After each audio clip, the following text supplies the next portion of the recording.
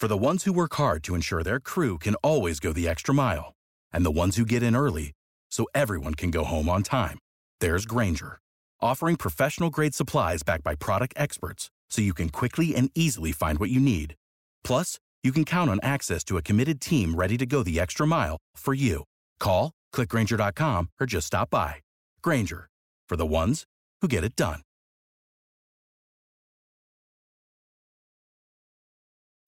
When you need mealtime inspiration, it's worth shopping Kroger, where you'll find over 30,000 mouth-watering choices that excite your inner foodie. And no matter what tasty choice you make, you'll enjoy our everyday low prices, plus extra ways to save, like digital coupons worth over $600 each week. You can also save up to $1 off per gallon at the pump with fuel points. More savings and more inspiring flavors make shopping Kroger worth it every time. Kroger, fresh for everyone. Fuel restrictions apply.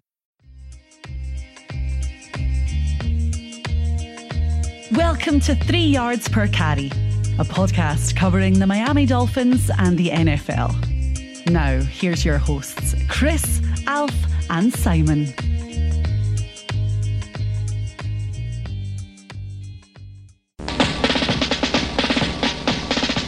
Miami has the Dolphins, the greatest football team. We take the ball from goal to goal like no one's ever seen. We're in the air, we're on the ground, we're always in control. And when you say Miami, you're talking Super Bowl, because we're the Miami Dolphins. Welcome to 3 Yards Per Carry. It is Boxing Day. Happy Christmas to all of you who celebrate. I hope you had a lovely day. I hope Santa brought you everything that you desire. He brought us a Miami Dolphins victory, and over the next 40 minutes or so, we shall discuss that. As always, I am Simon Clancy, along with Chris Kaufman and Alfredo Artiaga. This is 3 Yards Per Carry. As always, the show is brought to you by Prize Picks. Use the promo code 3, that's the number 3 yards, to get a $100 match bonus on your $100 deposit. And by our friends at Manscaped. Get 20% off and free shipping with the code 5RSN. That's the number 5RSN at manscaped.com. That's 20% off and free shipping at manscaped.com, and use the code 5RSN. And Alf, tell us all about Factor Meals, our other sponsor. Well, we have a dedicated page over there. So you could go to factormeals.com/3 yards per carry 50. And that's the number 3 yards per carry 50. And you use the same code 3 yards per carry 50. And you get 50% off your first order.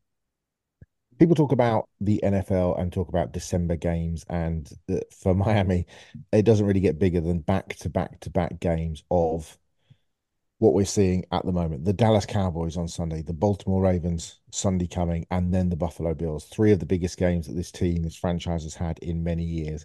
1-0 so far after the magnificent performance to down the Dallas Cowboys. Slightly nervous watching the Baltimore Ravens dismantle the 49ers last night, which I'm sure for all sane Dolphin fans on Christmas evening, that wasn't exactly what you wanted in your Christmas stockings. But nevertheless, the destiny of the AFC remains in the hands of our Miami Dolphins. And boys, it was a pretty special Christmas Eve, and not just really the game, just the whole atmosphere, the whole thing felt like a big time playoff game, didn't it? It felt like the stadium. I haven't heard the stadium that loud and that raucous. I know there were some Dallas fans in there, but it really felt like it was a Dolphins home crowd, and sometimes it hasn't felt like that in big games. But it just had a real playoff feel to it, and the team delivered. Absolutely. How much fun could you have? And I saw some people on Twitter, oh my God, it's all Cowboy fans. Well, first of all, that's an absolute lie. Okay, Dolphins have been regulating who you can sell your tickets to as of late. And I guess they're picking and choosing going forward. And we've had some people on OnlyFans complain about that they're picking and choosing who could retain their season tickets. So did the Cowboys have a big crowd? Of course they are. They're the Dallas Cowboys. But did they have 15, 20,000, maximum 22,000 on there? Yes. That means that there was 50,000 Dolphin fans, and they were loud.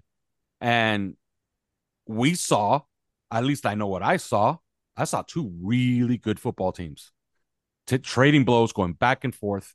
And I saw a quarterback at the height of his powers in Dak Prescott not relent and bring his team from 2 scores down to take the lead and then not get the ball back again, which suggests that there was some pretty high-level quarterbacking on the other side as well from Tua Tagovailoa. So the game had everything you could ask for.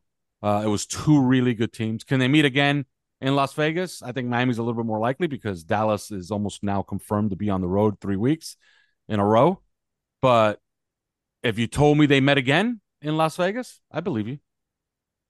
Chris, that was a nervy 3 hours as well. So I can't remember a time where I've been that nervous, where a game has been that stressful.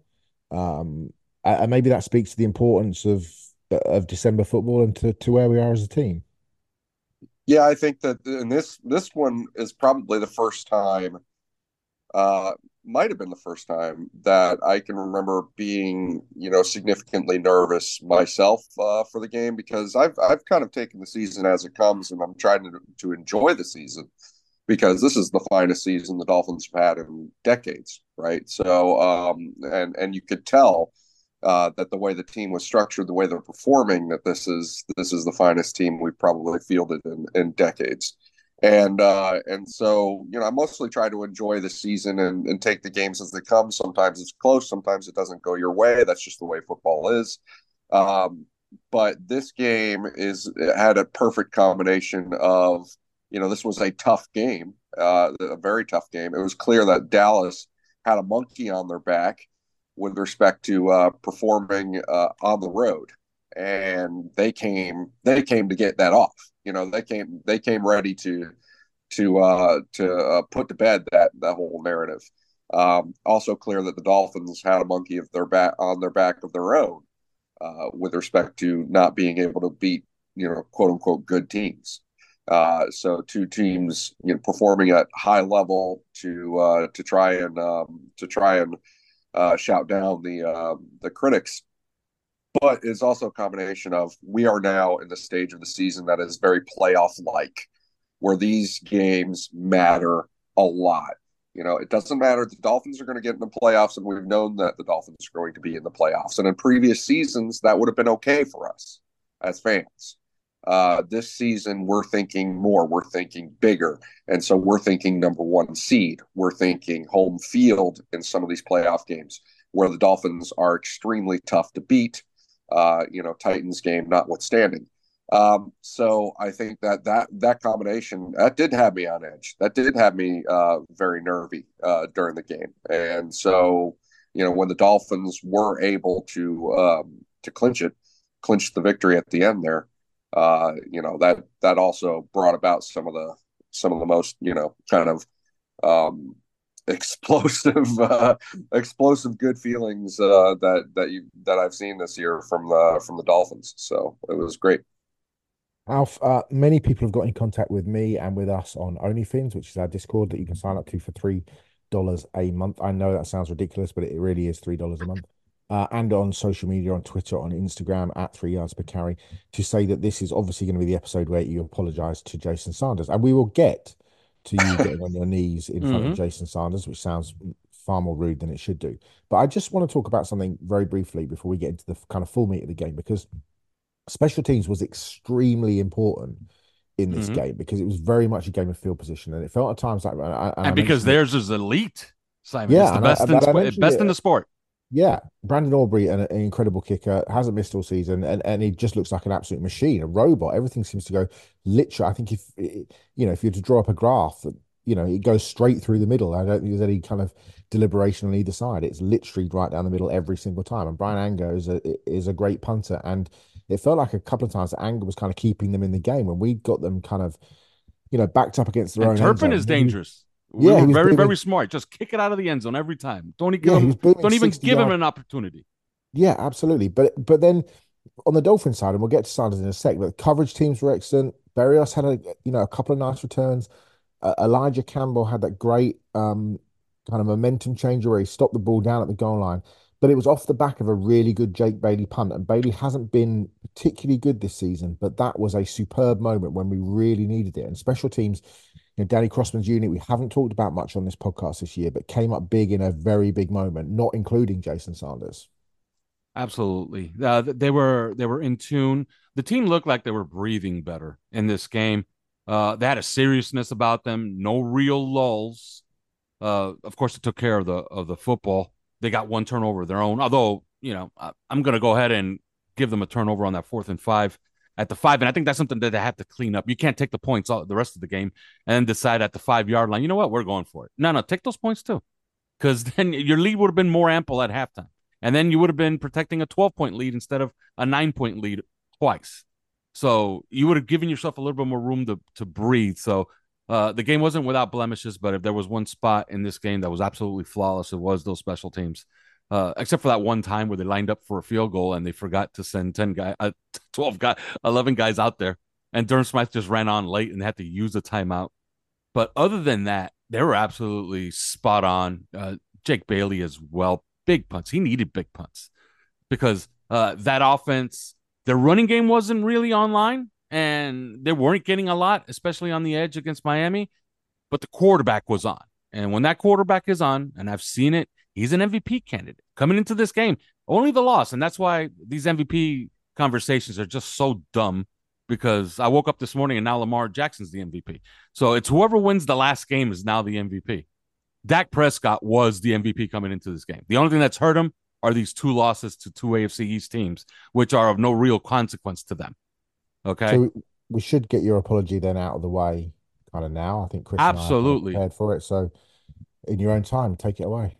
Yeah, I think we all have to apologize because I think probably just leave Chris and I out of this. I think this is probably just one for you, mate. I think you just need to own this. Well, I did predict, and although that prediction is absolutely I don't think it needs dead, any kind of. It doesn't need any preface or any kind of. I just think you just need to just come out with it, mate. Don't be frightened. Just embrace it. But let me give a little background. No, I did predict that the season would end in Arrowhead on a missed 47-yard field goal by I don't think Jason Sanders. Jason's listening. I think this is doing him a bit of a disrespect. So I think you probably just need to just do the apology first, and then if you want to sneak in a caveat afterwards, that's fine. But I apologize, Jason Sanders. You're absolutely magnificent. Just take. Alf, I'm talking over you. So just. How many times did you cut Jason Sanders? Oh my God! I had guys working out after week 1. Well, we needed to have like a revolving door of everybody who could kick a football in here since week 1, since he missed that extra point against the Chargers. Yeah, but my God, was he good or what? Like, that was awesome. I almost showed him the disrespect of going to the bathroom during one of those 50-yard tries. And I was like, I'm just going to stick around. I'm going to show him the respect of watching him miss this thing. And no, each one even better than the next. And by the way, somebody did a trajectory test on the 57-yarder. It would have been good from nearly 70. It would have been good from 69 because that thing hit the net, and it hit the net with a thud from 57. So something got into him. And whatever it is, it's good because he's on a heater. And I think that was the missing piece. Now, if you have Jason Sanders just hitting him from everywhere, it's going to take our coach to just take points early in the game, because now you can rely on him, it seems. So take those points because Jason Sanders is back, and back in a big way. Good to have him back. I don't know where he went for about 2.5 years. Chris, did that feel satisfactory enough? Kind of felt lacking a little bit. I feel a little bit lacking. I feel a little bit. If I was Jason's mum, I'd feel like I'd been let down. Well, it's a fact that he cannot miss a kick in Arrowhead in the AFC Championship game anymore, because we're not going to Arrowhead ever again. Caveat's not helping, really. All we're looking for is a 5-letter word. Yeah, I am sorry. Hey! There we go. Until you miss a big kick. How do you feel? Oh, I feel. How does it feel? Right. Do you feel like you just gave birth? Yes, Jason Sanders. Thank you. Hopefully, I gotta apologize to Liam Eichenberg in a few weeks too. Well, let's hope so. Let's hope we've got to apologize to a lot of people. So, coming up, we'll take an early break. We'll come back and we'll talk second half of the show. We'll talk about the game. We'll talk about our players of the game, and we'll play a tiny little sneak peek ahead to what is shaping up to be an absolute monster of a game on Sunday in Baltimore when the Dolphins take on the Ravens. You are listening, of course, to 3 Yards Per Carry. For the ones who work hard to ensure their crew can always go the extra mile, and the ones who get in early so everyone can go home on time, there's Grainger, offering professional-grade supplies backed by product experts so you can quickly and easily find what you need.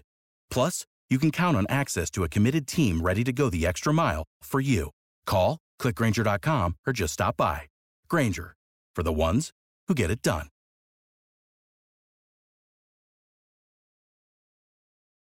When you need mealtime inspiration, it's worth shopping Kroger, where you'll find over 30,000 mouth-watering choices that excite your inner foodie. And no matter what tasty choice you make, you'll enjoy our everyday low prices, plus extra ways to save, like digital coupons worth over $600 each week. You can also save up to $1 off per gallon at the pump with fuel points. More savings and more inspiring flavors make shopping Kroger worth it every time. Kroger, fresh for everyone. Fuel restrictions apply.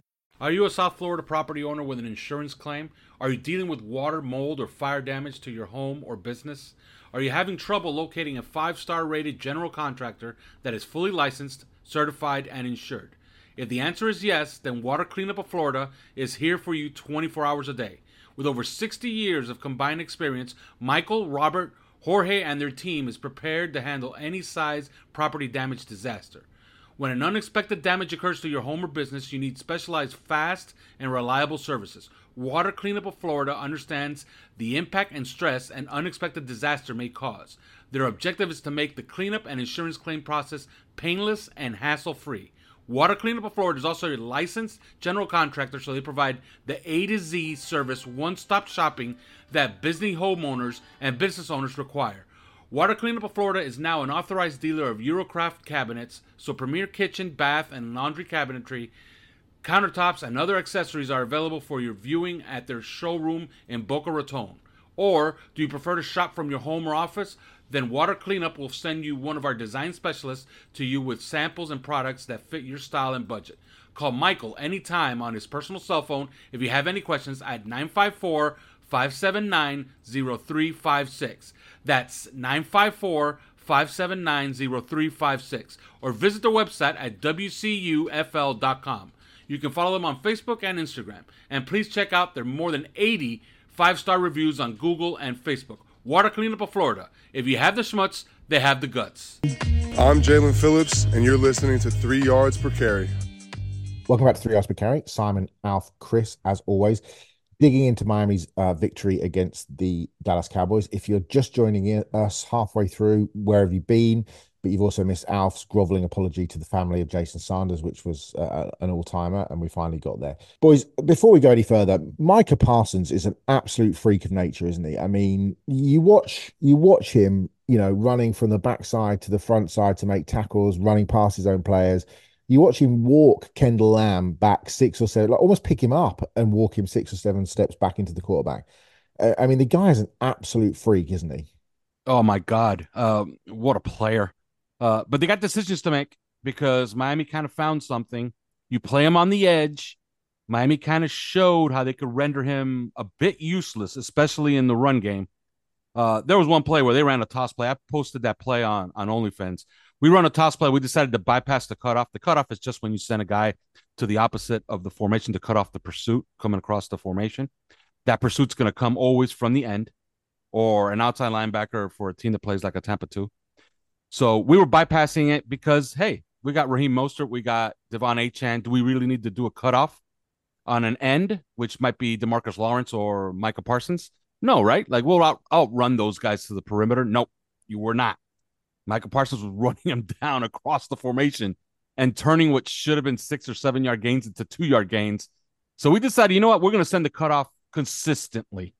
And when they were doing that, Alec Engel was getting his on Micah Parsons and essentially rendering him useless in the play, especially in the run play. But you are sacrificing one player to take out an end. So that's not how our run game should be working. They kind of found something that I think is the way forward for the Cowboys. They were playing him off the ball on 1st and 2nd down, and I think that was helping their defense. And then they were rushing him as a specialist on 3rd down, and that was making it even better. You watch him play live, and that effort he was playing with, that's something that he shows every single week. That's another thing. If you say he is the best defender in football, I don't know if there are too many more arguments against it. The man can play every position on defense except corner, and play every single one of them well. The funny thing is about Jalen Waddle is that Waddle has his third consecutive 1,000-yard season. He's one of the best, most, athletic, fastest players in the league, deep threat, short threat, can go the distance from anywhere. And yet he almost feels like a bad pick because we passed on Parsons to take Waddle. It's astonishing how good Parsons is. I mean, Waddle is a tremendous player. Yeah, Michael Parsons. I don't think I'm out of school here. Yeah, Myles Garrett's a better pass rusher, better defensive end. This guy's a better defender. I think this is the best defensive player in the sport. Yeah, I agree. I agree. Well, the fact that they could use him the way that they did off ball as a middle linebacker to Yeah. to shut down from inside out, Yeah. the perimeter run game. Like the fact our outside zone and our stretch plays and stuff like that, they were using his speed as an off ball middle linebacker to shut down our outside zone runs, and that is unique. It definitely worked against the Dolphins. At some point, it got to the point where if you see him on the early, if you see him lining up in that position, then the Dolphins should have just gone to a kill call on whatever outside run they were planning, because it was not going to work.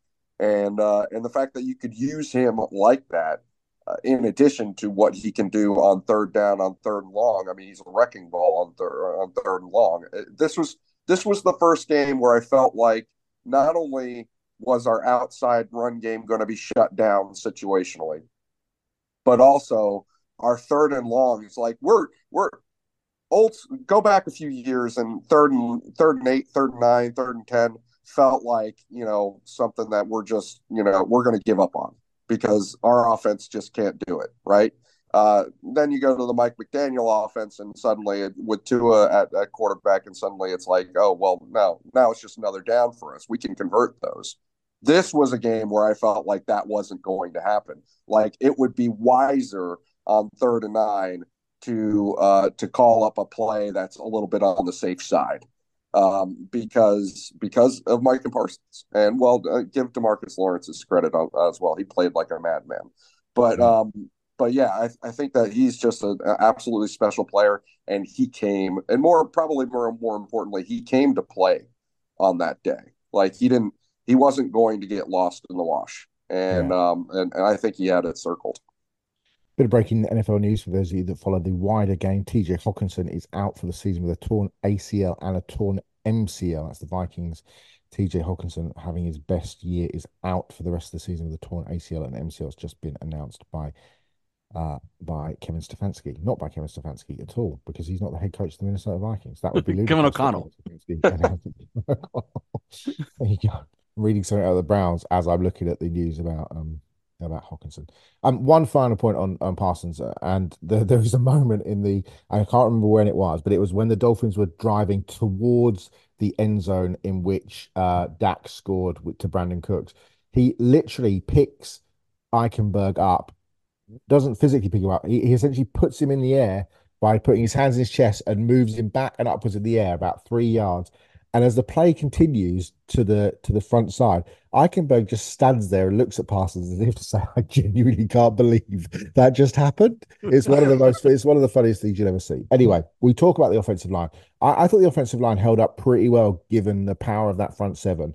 One of the things that I find really conflicting, especially with this current lineup, not so much Eichenberg, but certainly with the guards, is that people say, "Oh, well, the Dolphins can't run the ball on third and short, on fourth and short, because not with these guards." And I think to myself, but these guards, in terms of blocking, that's exactly what you want them to do, Chris, isn't it? Jones and Cotton are not superior run blocking guards, but they're certainly guys that can get some movement in the run game. And I think that's why I found it so frustrating, where we've continued a little bit to outthink ourselves in the throwing fades and those sorts of things. When you see how we can just smash teams in the mouth when we're running the ball, especially with these guards who can clear a path. I mean, you look at the hole that Jones created for the key 3rd and 2 that Jeff Wilson essentially iced the game with. He completely collapses the Dallas defensive line. It's a bit of a misnomer, I think, that the Dolphins can't run the ball with, in inverted commas, these guards.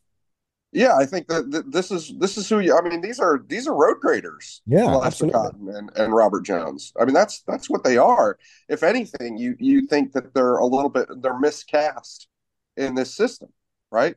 That they're probably not the best drawn up on a board fit for this system. But on a third and short, on a short yardage situation, yeah, you get you get some double teams and motion people over. I think that they can do that. And later on, I mean, you mentioned it. You mentioned Robert Jones, what he did on that play that Jeff Wilson converted. That's the sort of thing that these guards should be able to do. And let's give Liam Eichenberg some credit on that one too. I mean, he's this. I think he and Connor Williams have different, slightly different games in what they can do and what they're good at. Yeah, they should absolutely be able to do this. I think that part of it has to do with the running backs. I think that making the decision to get Jeff Wilson involved more definitely kind of maybe expands the playbook or expands the play call options for Mike McDaniel in these situations. Whereas if you're going with Raheem Mostert and Devon Achane, it might be a little bit different. Chris Brooks is coming back as well, so that will probably keep that possibility alive in short yardage, which is what we need. And going back to just real quick, non sequitur, the go for it play call, the 5 yard line, which I know that Alf disagrees with. I didn't disagree with the decision to go for it, and I think that what ended up happening sort of illustrates why a lot of people would say, yeah, you do go for it in that situation, because the worst that's not the worst that's going to happen. The worst that's going to happen is always really bad, but the most likely bad scenario, if you don't make it, is you've got them backed up on their own goal line. Your defense is playing pretty strong. You're going to end up getting the ball back after a punt with a pretty good field position anyway, which means that you can probably just get 10 or 15 yards. And hey, you're already back in that field goal position. You're using the field position in your favor by going for it. And I don't mind that. What I did mind is the goddamn play call. The play call, exactly. Which is another end zone fade. Please tear that out of the playbook. And I say that after it has worked out in the past at times. But if you watch that play, I hate to interrupt you, but if you watch that play, on the backside, you got Chase Claypool running a quick out all by himself. There's nobody else. Like, I don't understand that play design. Why are you sending everybody to one side and you have Chase Claypool running a quick out? And also to the short side of the field as well, to the no space side of the field. Yeah. Right. Like, why? The other thing about that, people have been saying, why aren't we throwing it up to Claypool, who's, I don't want to throw it up to Claypool. I just want to throw it up into the sun. The furthest sun away from the playbook is all right with me, because that is just not a play that I want to see called again. I just want to touch upon something that Chris just touched upon very briefly there, Alf. And just a quick note, Chris Brooks and Jeff Wilson, to me, will be very important on Sunday against Baltimore, and we'll get into it in our preview show on Thursday night, which will obviously you'll be able to digest before that game. But it does feel like Mike McDaniel might have to, based on what we saw last night and based on the success of the Rams against the Ravens in Baltimore early in the season, Mike McDaniel might just have to tailor his scheme or his game plan just a little bit. And I wonder about the importance of Brooks and Wilson. Wilson showed what he could do with some big time fourth quarter runs against the Cowboys. And, will Mike McDaniel be brave enough to change, or is he all out, balls out, do whatever, do what I do regardless? How do you see that one briefly? Yeah, they went to some gap scheme stuff. If you watch that Rams, and I keep going to that Rams Ravens game, first of all, because it was in Baltimore.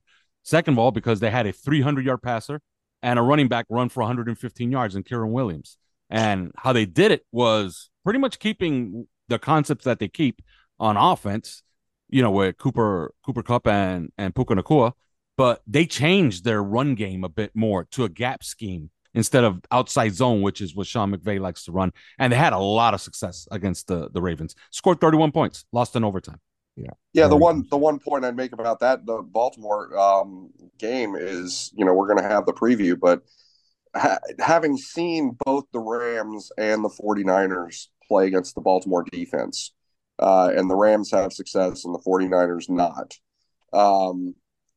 that should give Mike McDaniel a solid a solid base from which to formulate a game plan against them. And I think that that's a nice advantage to have. So there won't be any excuses. Yeah, I thought overall Tua played well slash really well. There were a couple of misses, and Chris and I had a sort of a back and forth little discussion about there was a miss down towards, I think on a third down, he was trying to get Cedric Wilson, but there was a lot of pressure. I think the two biggest misses in inverted commas for me were what would have been a 92, 93 yarder, which was, actually should have been caught, but without Micah Parsons absolutely collapsing in Kendall Lamb and hitting Tua just as he throws the ball, that ball probably gets thrown slightly a yard more inside, which is a touchdown. And then obviously the one on the final drive, which is the absolute staple of our offense, which is the sort of the post, the corner wheel on the outside, and then the in breaking route to Tyreek. But again, there was an unmanned blitzer and an unpicked up blitzer who just threw that timing off, and it speaks to the millisecond timing of the offense that throw was just off. Because actually, I mean, ironically, you look at that throw. If Tua completes that to Tyreek, and Greg Olsen said it in the commentary, if he catches it, he probably goes the distance. Well, he goes the distance. He also gives Dallas, 2 minutes to drive down the field and win the game with a touchdown. So actually, it worked out pretty well in the end. But Well, it would have made for a nerve-wracking moment, right? Because it was absolutely, 19, so we would have had to go for tiny, two. So we would have gone up 27-20 if we get to two. So it would have been a pretty interesting moment right down there going for two. But I just find it interesting that people sort of question those things, and you look at the absolute, because the intricacies of the timing of the offense are so, it can only take a split second. That ball just coming out slightly quicker than expected meant that was an inaccurate, in inverted commas, pass. The same with the 92-yarder that nearly was. Yes, it's a drop, and yes, it's a good throw, but it could have been a really good throw if Micah Parsons wasn't being an absolutely insane player crushing in the right side of the Dolphins offensive line. But I thought overall Tua commanded the game well. And I've been the biggest critic about putting a team on your back, and he did that at the end. And it wasn't just the screens, because there was a screen on the 3rd and 3 to Hill, which they completed for the first down. But he made the throw to Cedric Wilson, he made the throw to Hill. He just was in command. There were no clock issues. Everything felt, he even on that 3rd down to Hill, he went out to the left and got somebody to slightly realign. Just felt like the performance that I think all of us have kind of wanted, in terms of just in that massive moment, put the team on your shoulders and take us home. And that's exactly what he did. And I commend him for that. I thought it was a really good performance in a key moment when we needed him most. Well, he did it. He did it also with, as you've described over and over again, with Micah Parsons and his grill all day long. And I think that's the thing that I brought up during the game is, he did miss throws during the game, and they're throws that, with Tua, we hold him to a high standard because we know that he goes like entire games without missing a throw, right? Like with the ball never, just going somewhere he didn't intend it, right? And he did miss throws, but then you kind of look at it and you're like, okay, he does have 4 backup offensive linemen in front of him, trying to guard against a particularly jazzed up Micah Parsons and DeMarcus Lawrence and some other players that were really good. And if you look at it, he was getting knocked around. I mean, he was, say what you want about the jiu-jitsu or whatever. He was getting knocked around. He was taking some big shots. And it's all nice of us to say, and you're right. Bottom line is bottom line. You gotta make the throws.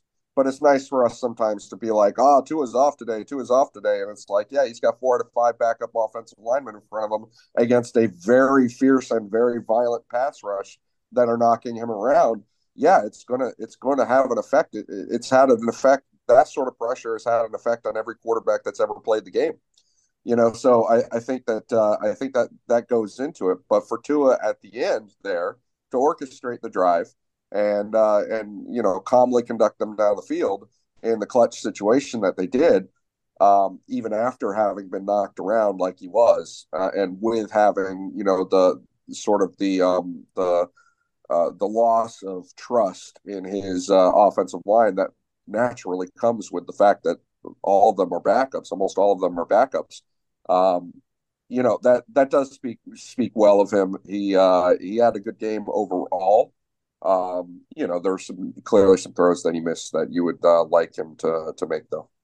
Yeah, I think Alec Ingold, Julian Hill, and Durham Smythe also deserve props for what they did, both in the run and the pass game. Quickly before we get out of here, our 5 minutes left. The defense looks spectacular again. Without Jerome Baker, without obviously Jalen Phillips, without Javon Holland, Deshaun Elliott making one of the plays of the year to keep Tony Pollard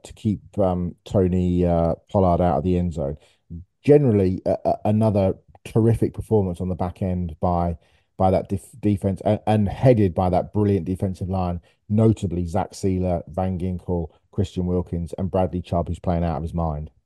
Yeah, and I played one of those crazy parlays where I bet every single guy in the front four to get a sack, and I missed it because Christian Wilkins didn't get a sack. He played as good as anybody else.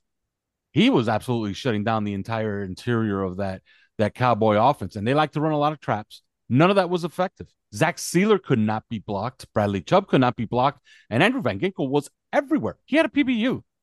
Okay. Duke Riley had an excellent game as well. I'll just throw that out Duke there. Riley was awesome. And let me say one thing. I made another prediction because I was looking this up and I wanted to see how close it was going to be. And before the season, we were debating whether he was going to go over or not. I said Durham Smythe would not have 30 receptions this season. He's at 29. How big were his 5 for 56 in that game? Yeah, the one that with the drop snap, the low snap that was dropped, then Tua hit him for 21 yards. That was a big play. That was a big catch, big play. Right. Yeah. And by the way, the NFL credited Tua with a fumble. Fumble. Well, Pro Football Focus did actually. I'm not sure if the NFL did, but bizarre either way. Yeah, very bizarre. Yeah, I'm on their NFL website. They gave Tua the fumble. There you go then. On that snap. Well, just real quick though, what did you guys make of the whole, having Jalen Ramsey travel with CeeDee Lamb, not have him travel? Like, that was such a really big narrative for media and fans, and it seemed like every time something bad happened, the Cowboys did something good on offense, it would be blamed on that. And I just think they made a really big adjustment really quickly after that first couple of drives in terms of how they played him. They almost triple bracketed him at times. Try saying that after 2 glasses of white wine on Boxing Day evening. And I think they just took him out of the game completely. It is an interesting one. It is an interesting one because, you kind of feel like Ramsey's kind of so good and shutting everybody down, but actually he's barely involved in the game in terms of, and it's right. Yeah, it's interesting. Yeah. Anytime that I see like a 2x1, 3x1, 3x2, or whatever formation, and Ramsey's out there on Ferguson and they're side by side, just call the switch. And you got plenty of time. Right there's where Ramsey tells Kohu, let's switch. You're on the perimeter on Ferguson because we know what they're doing here. They're just going to put us in a wash and try to run CD underneath. Let me take CD. Like, that's something I would do. But you're right. They went to like there was a play. There was one play in particular I was looking at where they had David Long. This is a motley crew of people defending CeeDee Lamb. They had David Long, Andrew Van Ginkel, and then Kader Kohu over the top on like what was like a diamond bracket coverage on CeeDee Lamb. And everybody else was one-on-one. Now that's smart. I just think overall that, the feeling I got was that Vic Fangio was not calling a game against CeeDee Lamb. He was calling a game against Dak Prescott, and it worked. Because Dak Prescott, there were some plays out there to be made. It's not as if nobody was open. And I think that Dak Prescott was confused by some of the coverage, surprised by some of the coverage out there. And it forced a little bit of hesitancy and indecision from him in situations where he might have been more decisive in other games. And I think that was the point. Like, at the end of the day, CeeDee Lamb could come out of the game. I know that he's a big part of the offense, but if CeeDee comes out of the game with 300 yards, but the Cowboys only scored 17, then Vic Fangio is going to call the victory on that. And so I think that, you come into it, hey, do I call the game against the guy that's leading for right now anyway for MVP, or do I call the game against a specific wide receiver? That's where I kind of got the feeling that Vic Fangio might be spicy if you really press him on that issue of Jalen Ramsey, because a lot of people out there are kind of making it, like it's an obvious thing. Like, it's an obvious thing to have Jalen Ramsey travel with CeeDee Lamb, with your best wide receiver, but they don't really think about the knock-on effects that has on what you have to do from a coverage standpoint, or more to the point, what you can't do from a coverage standpoint in terms of disguise and confusion and ways of pressuring the quarterback with coverage. And I think that worked. I think that did overall work. There were a lot of times that Dak Prescott, the MVP that he was heretofore MVP, was confused and hesitant and didn't pull the trigger on guys that frankly were open. By the way, just to interject, do you find it kind of? It makes me smile. If you notice, they moved Araujo next to him as his chief assistant, and he's using a tablet to input stuff. And then you look at Vic Fangio, and he has a yellow pad, and he's writing stuff with a pencil. Well, that makes me smile every time I see it. Because here you have the young guy right next to him, all tableted out, all high tech, and here's the old man with a yellow pad and a pencil. It's very funny. It's very funny. Right, let us get to our players of the game. Before we get out of here, where would you like to give your top performers, or who would you like to give as your top performers? Start with you, Chris. Who stood out for you in this game? Well, I mean, if you look at the day, so first off, I think the Dolphins, one of the reasons between last week and this week, one of the reasons that they're doing so well winning is that defensive line is just the defensive line has fully started to take over.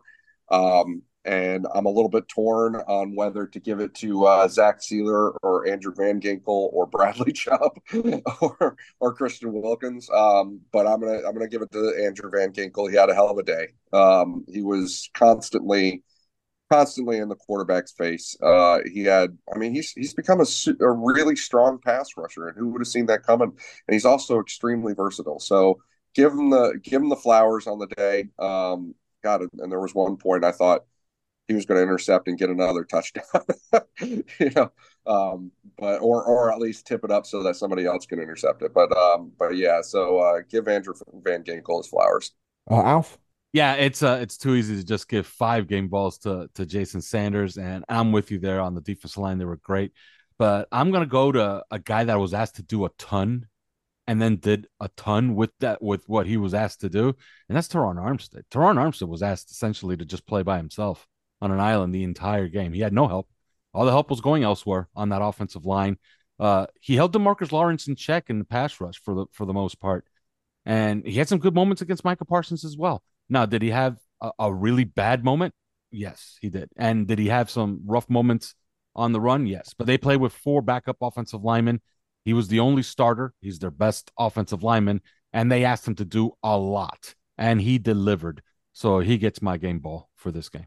Yeah, there was one absolutely monster whiff, wasn't there? I think it was on Parsons, where Parsons just went underneath him. Yeah, and he almost ended Tua. Yeah.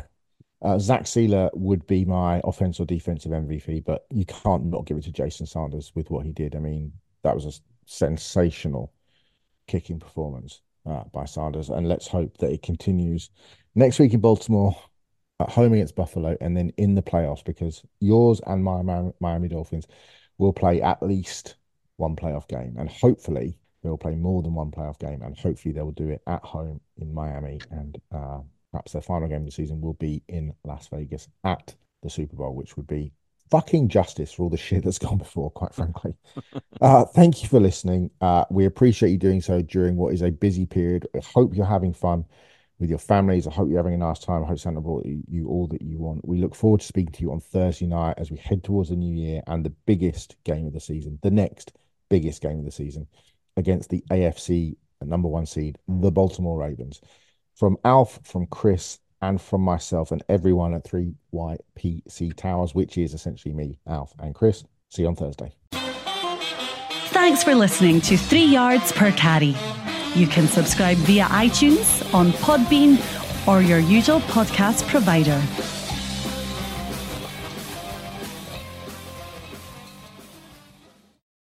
For the ones who work hard to ensure their crew can always go the extra mile, and the ones who get in early so everyone can go home on time, there's Grainger, offering professional-grade supplies backed by product experts so you can quickly and easily find what you need.